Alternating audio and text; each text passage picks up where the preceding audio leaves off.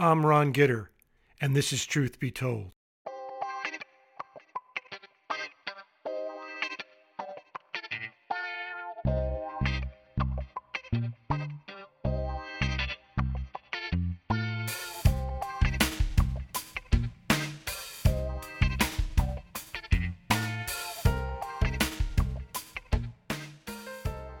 Okay, students, it's time for a pop quiz.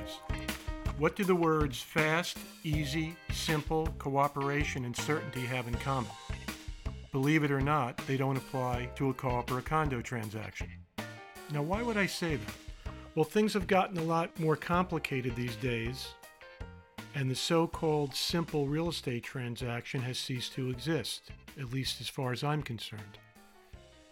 So, because things have gotten more complicated, the only way to deal with the complexity is to adopt a series of rules that you're going to apply when you're buying or selling an apartment, no matter what. And of course, there are always going to be exceptions to the rule, but considering that the average buyer of a co-op or condo apartment can't afford to make a mistake, in most cases, it's going to make a lot of sense to apply these rules. So let's talk about the first rule of reason.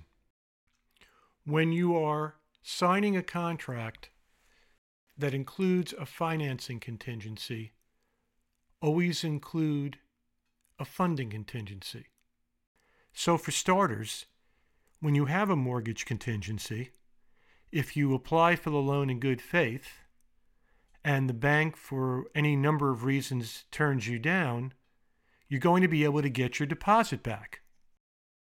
So what actually happens when you go through the process and the bank issues a commitment letter? Well, that commitment letter is going to contain a number of conditions that you, the borrower, and other parties are going to have to satisfy before the bank will actually complete their underwriting and make the loan. Now, one of the significant conditions that will always appear on that commitment letter is the bank's approval of the co-op or condo in which you're buying the apartment.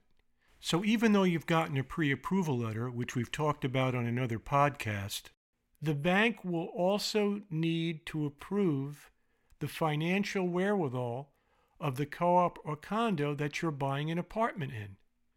Now, it gets tricky because that approval by the bank of the co-op or condo usually does not take place for a number of weeks after the commitment is actually issued.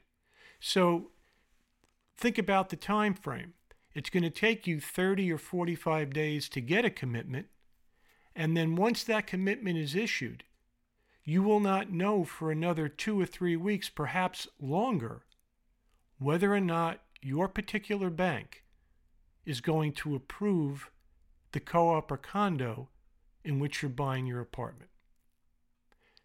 That's why we like to include something that we call a funding contingency. Now, what exactly is it?